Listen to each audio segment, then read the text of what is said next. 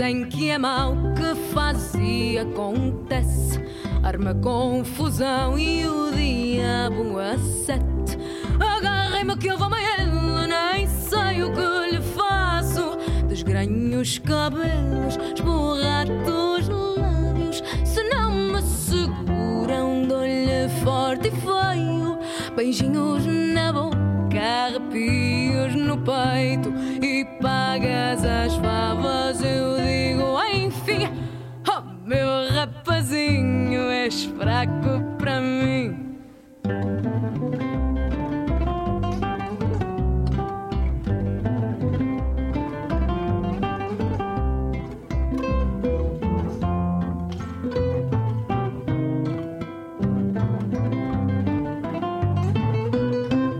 De peito feito ele ginga o passo, arregaça as mangas e escarra para o lado.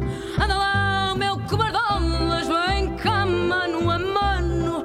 Eu faço e acontece, eu posso, eu mando. Se não me seguram, dou-lhe forte e feio.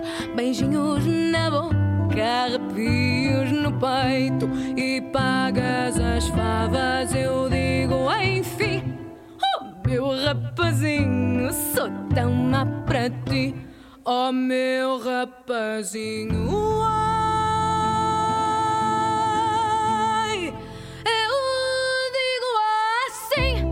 Se não me seguram, dou cabo de ti.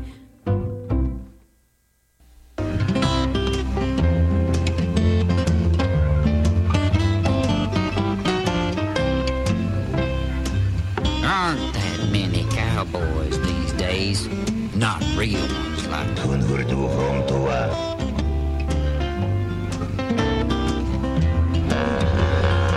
Oh, hello. This is Hun hör du från Toa. You're listening to WCBN FM Ann Arbor.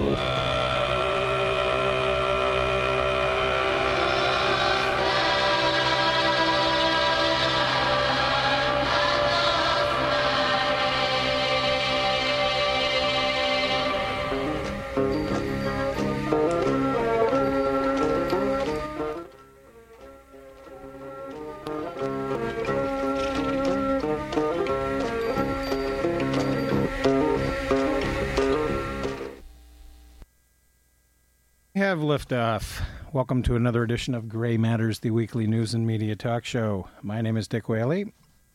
My partner, Jim Dwyer, is enjoying the cooler confines of up north.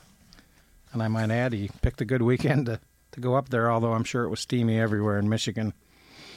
Little heat wave here that we're not too acclimated to because of the sort of slightly below normal summer we've had in Michigan. But don't be fooled. This is not a sign that global warming or climate change, whatever you prefer, is not upon us. More on that in a little while. First of all, I guess we'll just get rid of a couple of quick brain damage awards. I noticed that John Cotton Mustache Mather Bolton is back in the news. He was very critical of Bill Clinton for going to North Korea, who ostensibly went to North Korea to get the journalists that worked for Al Gore's TV network, news network, whatever it's called. The name escapes me at the moment. Obviously, they erroneously went into North Korea, crossed the border. I don't believe they were spies, but certainly they were foolish. But to criticize Bill Clinton and to claim that this was a victory for North Korea, as John Bolton did last week, strikes me as bordering on the bizarre. Let's remember that Bolton was never confirmed as UN ambassador. He's always been a controversial figure. He's part of the disastrous Project for the New American Century, the neoconservatives, the whole bit and caboodle that have led this country into the swampy economic and military situation that it currently finds itself in. So listening to John Bolton give advice is rather bizarre. So he gets a brain damage award for being mean-spirited and foolish. And, of course, we've heard a lot in the last week about the new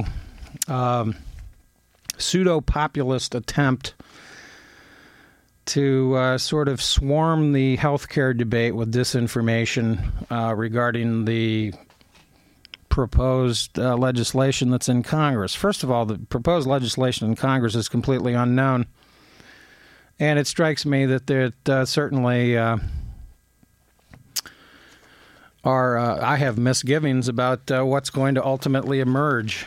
Some people just want to come up with a bill regardless, but the situation in the United States regarding health care is simply the Republicans don't have a solution for this problem.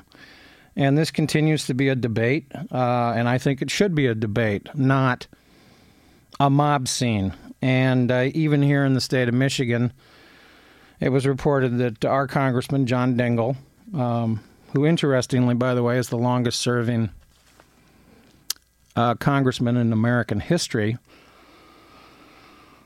they disrupted the meeting with the tactics.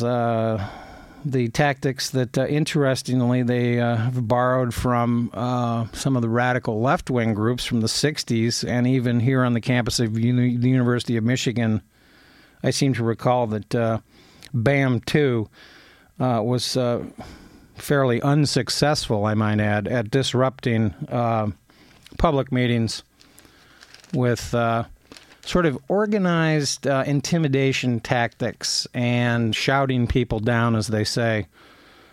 Free speech, of course, is one of those guarantees that we have in the United States Constitution, but as the saying goes, you only have free speech to the extent that you yourself can pay for it.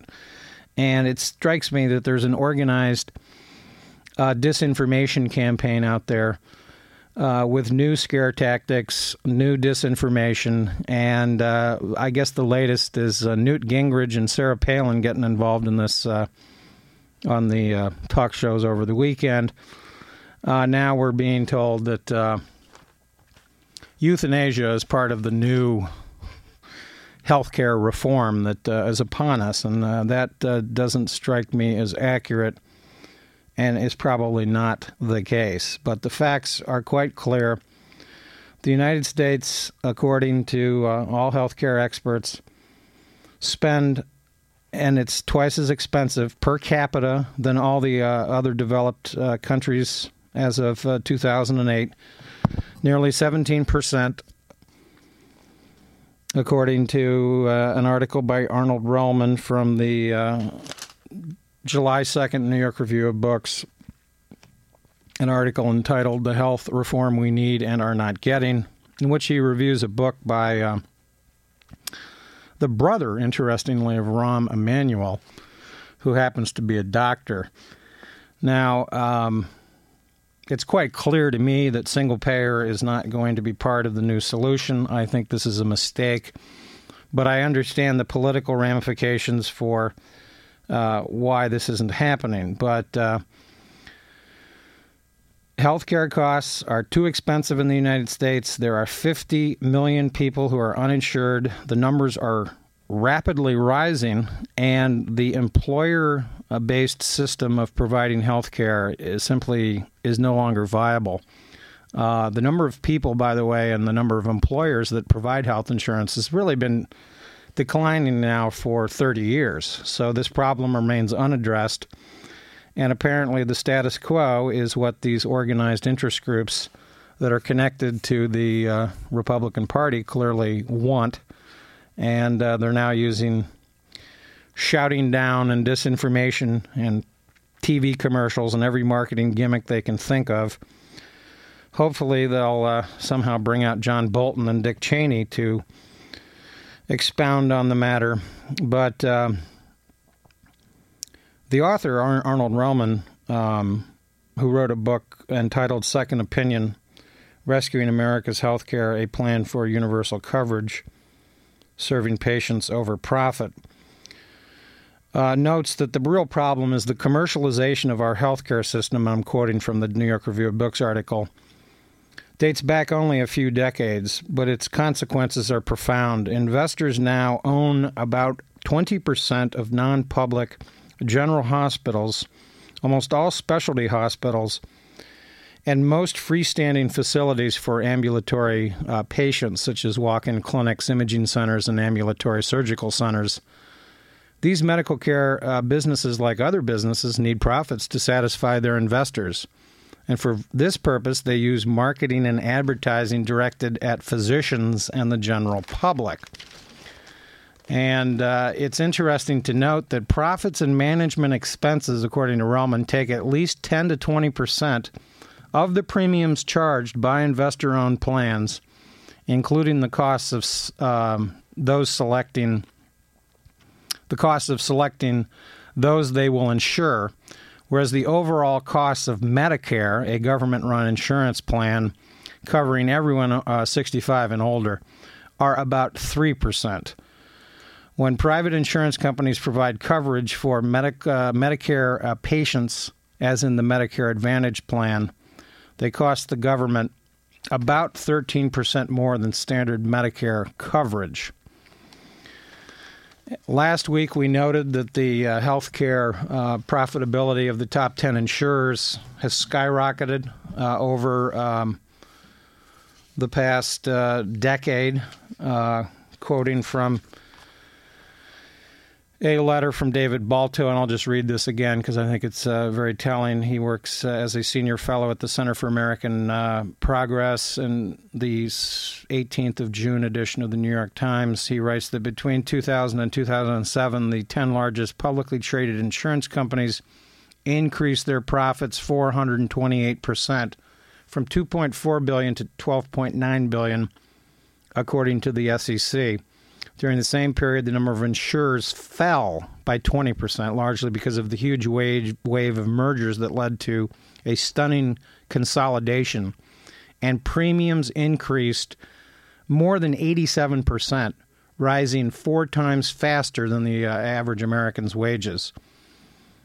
Today, 95% of the American insurance markets qualify as tight oligopolies.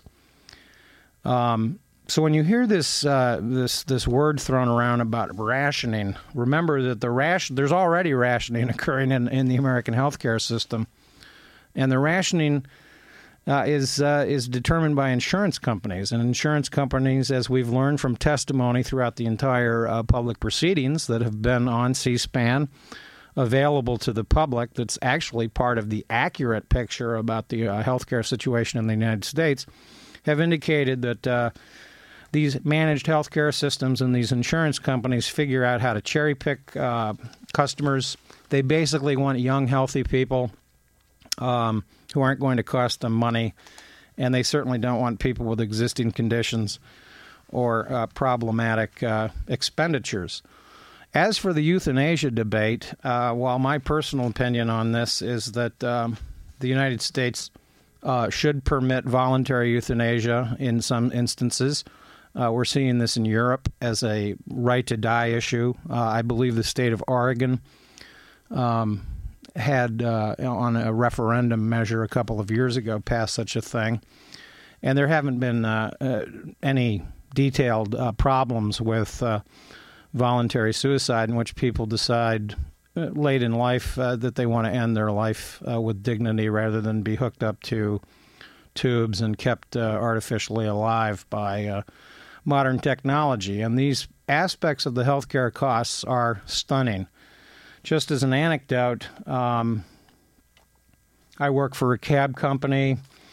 Occasionally we'll get an order in which a customer is released from one of the for-profit hospitals here in Ann Arbor. And it's interesting to note, they are willing to spend $125 on a cab ride to release somebody from the hospital, to ship them to Detroit or whatever, so that they can open up a bed, because the beds per night cost $1,200 a night.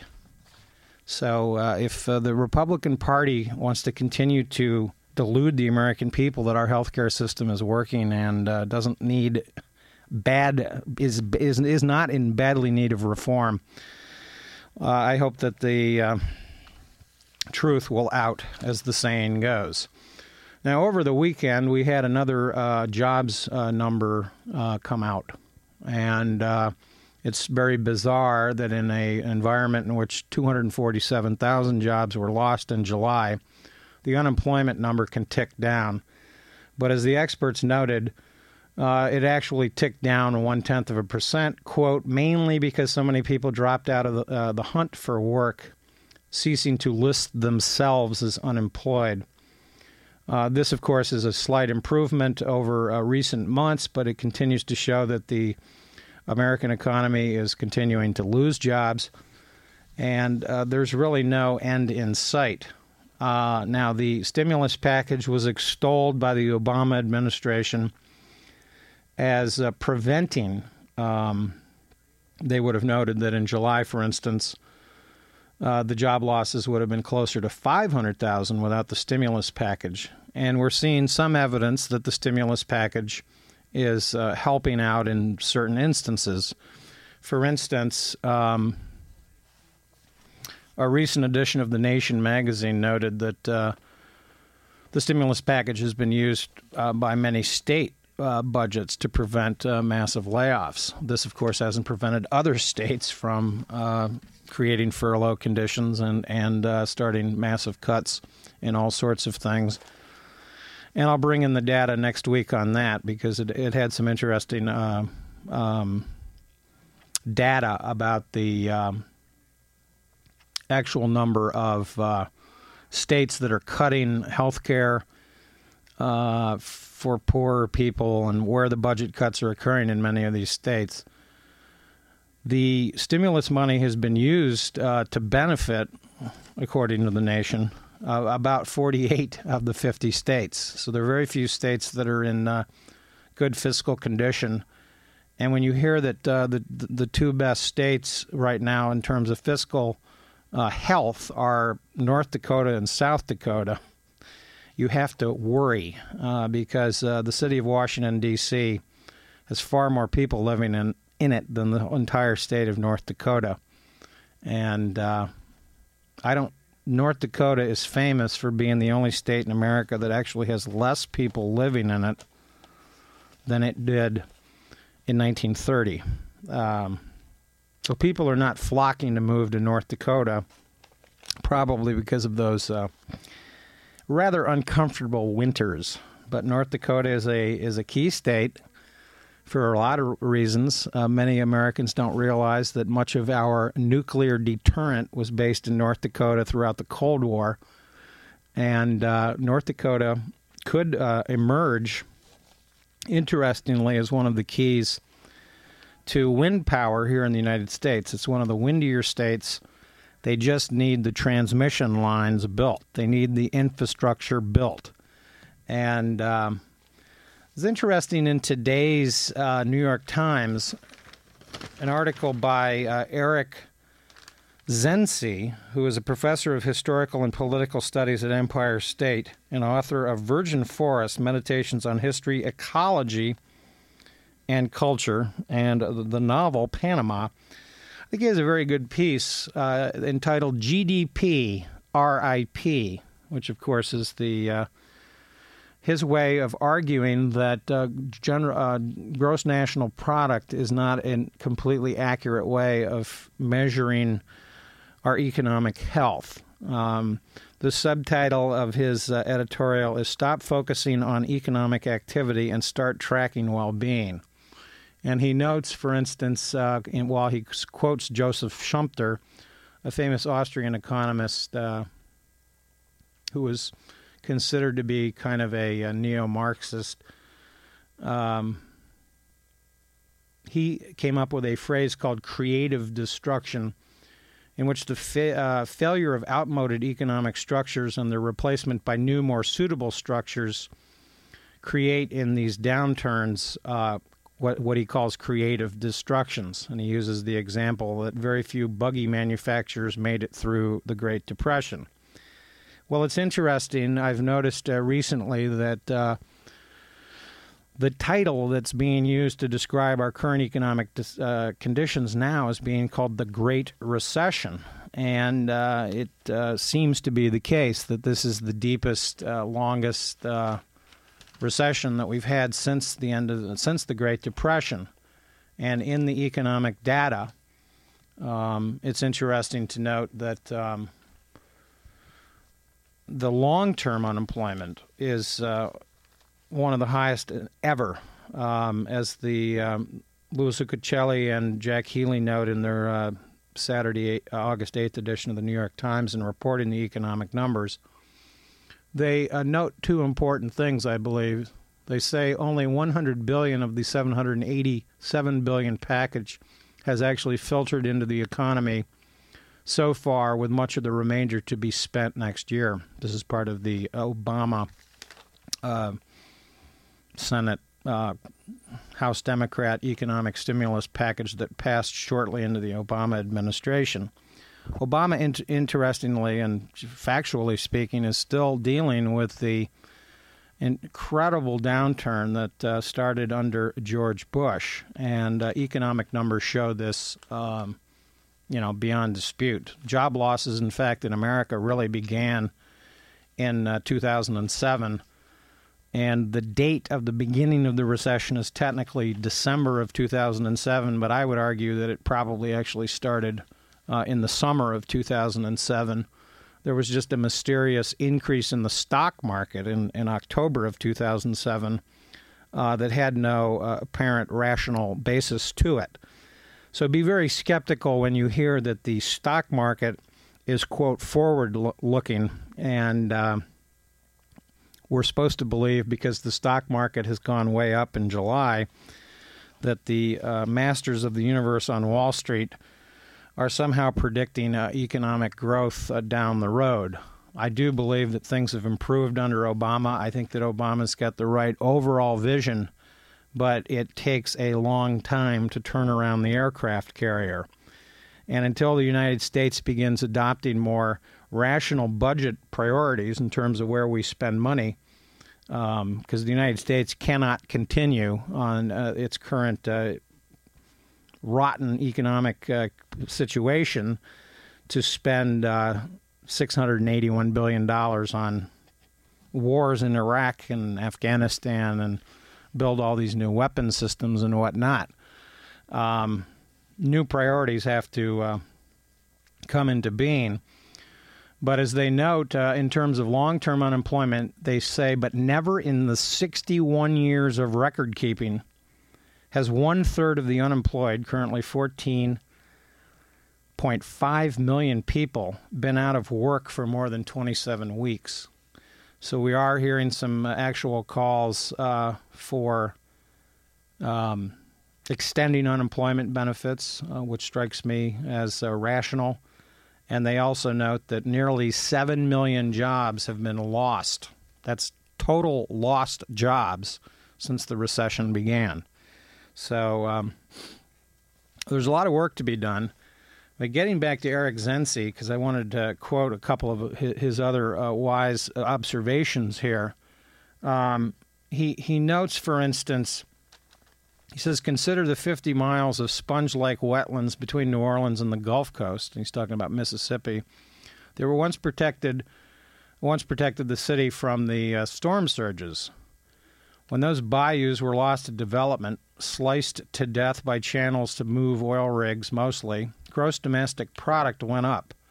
But even as these, quote, improvements destroyed the city's natural defenses and wiped out crucial spawning ground for Gulf Coast shrimp, the bayous were a natural form of capital, and their loss was a cost that never entered into the account, not GDP or anything else. He notes, for instance, that it has probably become our most cited economic indicator, GDP, the basic number that we take as a measure of how well we're doing economically from year to year, quarter to quarter. but it's a miserable failure at representing our economic reality. To begin with, GDP excludes a great deal of production that has economic value. Neither volunteer work nor unpaid domestic services, housework, child rearing, do-it-yourself home improvement make it into the accounts and our standard of living, our general well-being, economic well-being, including the huge economic benefit that we get directly outside of any market from nature. A mundane example: if you sun-dry your clothes, the service is free and doesn't show up in our domestic product. If you throw your laundry into the dryer, you burn fossil fuel, increase your carbon footprint, and make the economy more unsustainable. But you give GDP a bit of a bump. Well, indeed. And how ironic that my clothes are drying on the line as we speak. That's one little hint out there how you can save a little money. It's called natural solar and wind energy, folks. Doesn't take that long. And by the way, your clothes will actually last longer. Because if, admittedly, I throw my socks and underwear in the dryer because it's too cumbersome to hang those up individually. But my linens, my towels, my pantaloons, my shorts, my T-shirts in particular, my flannels, etc., all get sun-dried and wind-dried. And it doesn't cost me anything. It does cost me a little bit of time, but the clothes are nicer, they're softer. Try it. Now, using that segue, since we still have a couple of minutes here, this summer here in the state of Michigan, we've had kind of a cool summer. Very comfortable. Perfect in my book. I love upper 70s, low 80s, nice and cool at night, 60s. You can open up the window. Great sleeping weather. And they've done repeated studies, by the way, that you sleep better with cooler temperatures. You don't toss and turn. You don't feel hot in bed, et cetera, et cetera. You sleep sounder. And your overall economic well-being improves. I have no desire to move to the hotter climes, but many people do. But I wanted to note that earlier this summer, basically in April, Reuters reported that a huge ice shelf in Antarctica has shattered and may herald a wider collapse caused by global warming. It's amazing how the ice has ruptured, said David Vaughan, a glaciologist with the British Antarctic Survey. 2 days ago it was intact, he said, referring to a satellite image of the Wilkins ice shelf.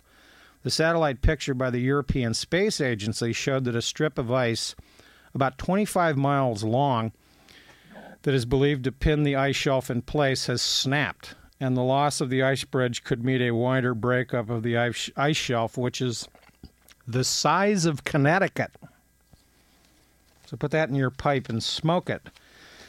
But as for the coming meltdown, since we were earlier talking about Al Gore and Bill Clinton's humanitarian sort of symbolic meeting with Kim Jong-il in North Korea, Kim Jong wasn't looking too good, by the way, and I thought Thomas Friedman had a great line about exceedingly short people like Kim Jong-il, that they should go hang themselves on a bonsai tree. Anyway, global warming, climate change, whatever you want to call it, is continuing, and I wanted to read from Bill McKibben, who's one of those superior journalists who's been working in the public domain for many years. I've read a lot of his, some of his books. He's one of those sort of hardline, what I call rational ecologist types. And in that group, I would throw in Garrett Hardin, Amory Levins, and Bill McKibben. He's written frequently for New Yorker. And in an article from the 12th of January, 2006, New York Review of Books, he writes that 2005 has been the hottest year on record for the planet, hotter than 1998, 2002, 2004, and 2003. The Arctic ice is melting fast. There's 20% less of it than normal. And as Dr. Mark Sarazi, one of the researchers from the Colorado National Snow and Ice Data Center, told reporters, quote, "The feeling is that we've reached a tipping point or threshold in which sea ice will not recover. In the tundra of Siberia, other researchers report that permafrost has begun to melt rapidly, and when it does, formerly frozen methane, which is like the more prevalent carbon dioxide, acts as a heat-trapping greenhouse gas, and it's escaping into the atmosphere. In some places last winter, the methane bubbled up so steadily that puddles of standing water couldn't freeze even in the depths of the Russian winter." He goes on to note, for instance, and there's an interesting photograph of the declining northern ice field of Mount Kilimanjaro in Africa, with a quote, according to Mark Bowen, "This is the way a glacier dies." And many scientists are predicting, by the way, that the snows of Kilimanjaro, which is a famous Hemingway novel, will not exist in 20 years. There won't be any more snow on Kilimanjaro, so it will just be the mountain Kilimanjaro. As for the CO2 that's scientifically documented to be increasing, and this is interesting, McKibben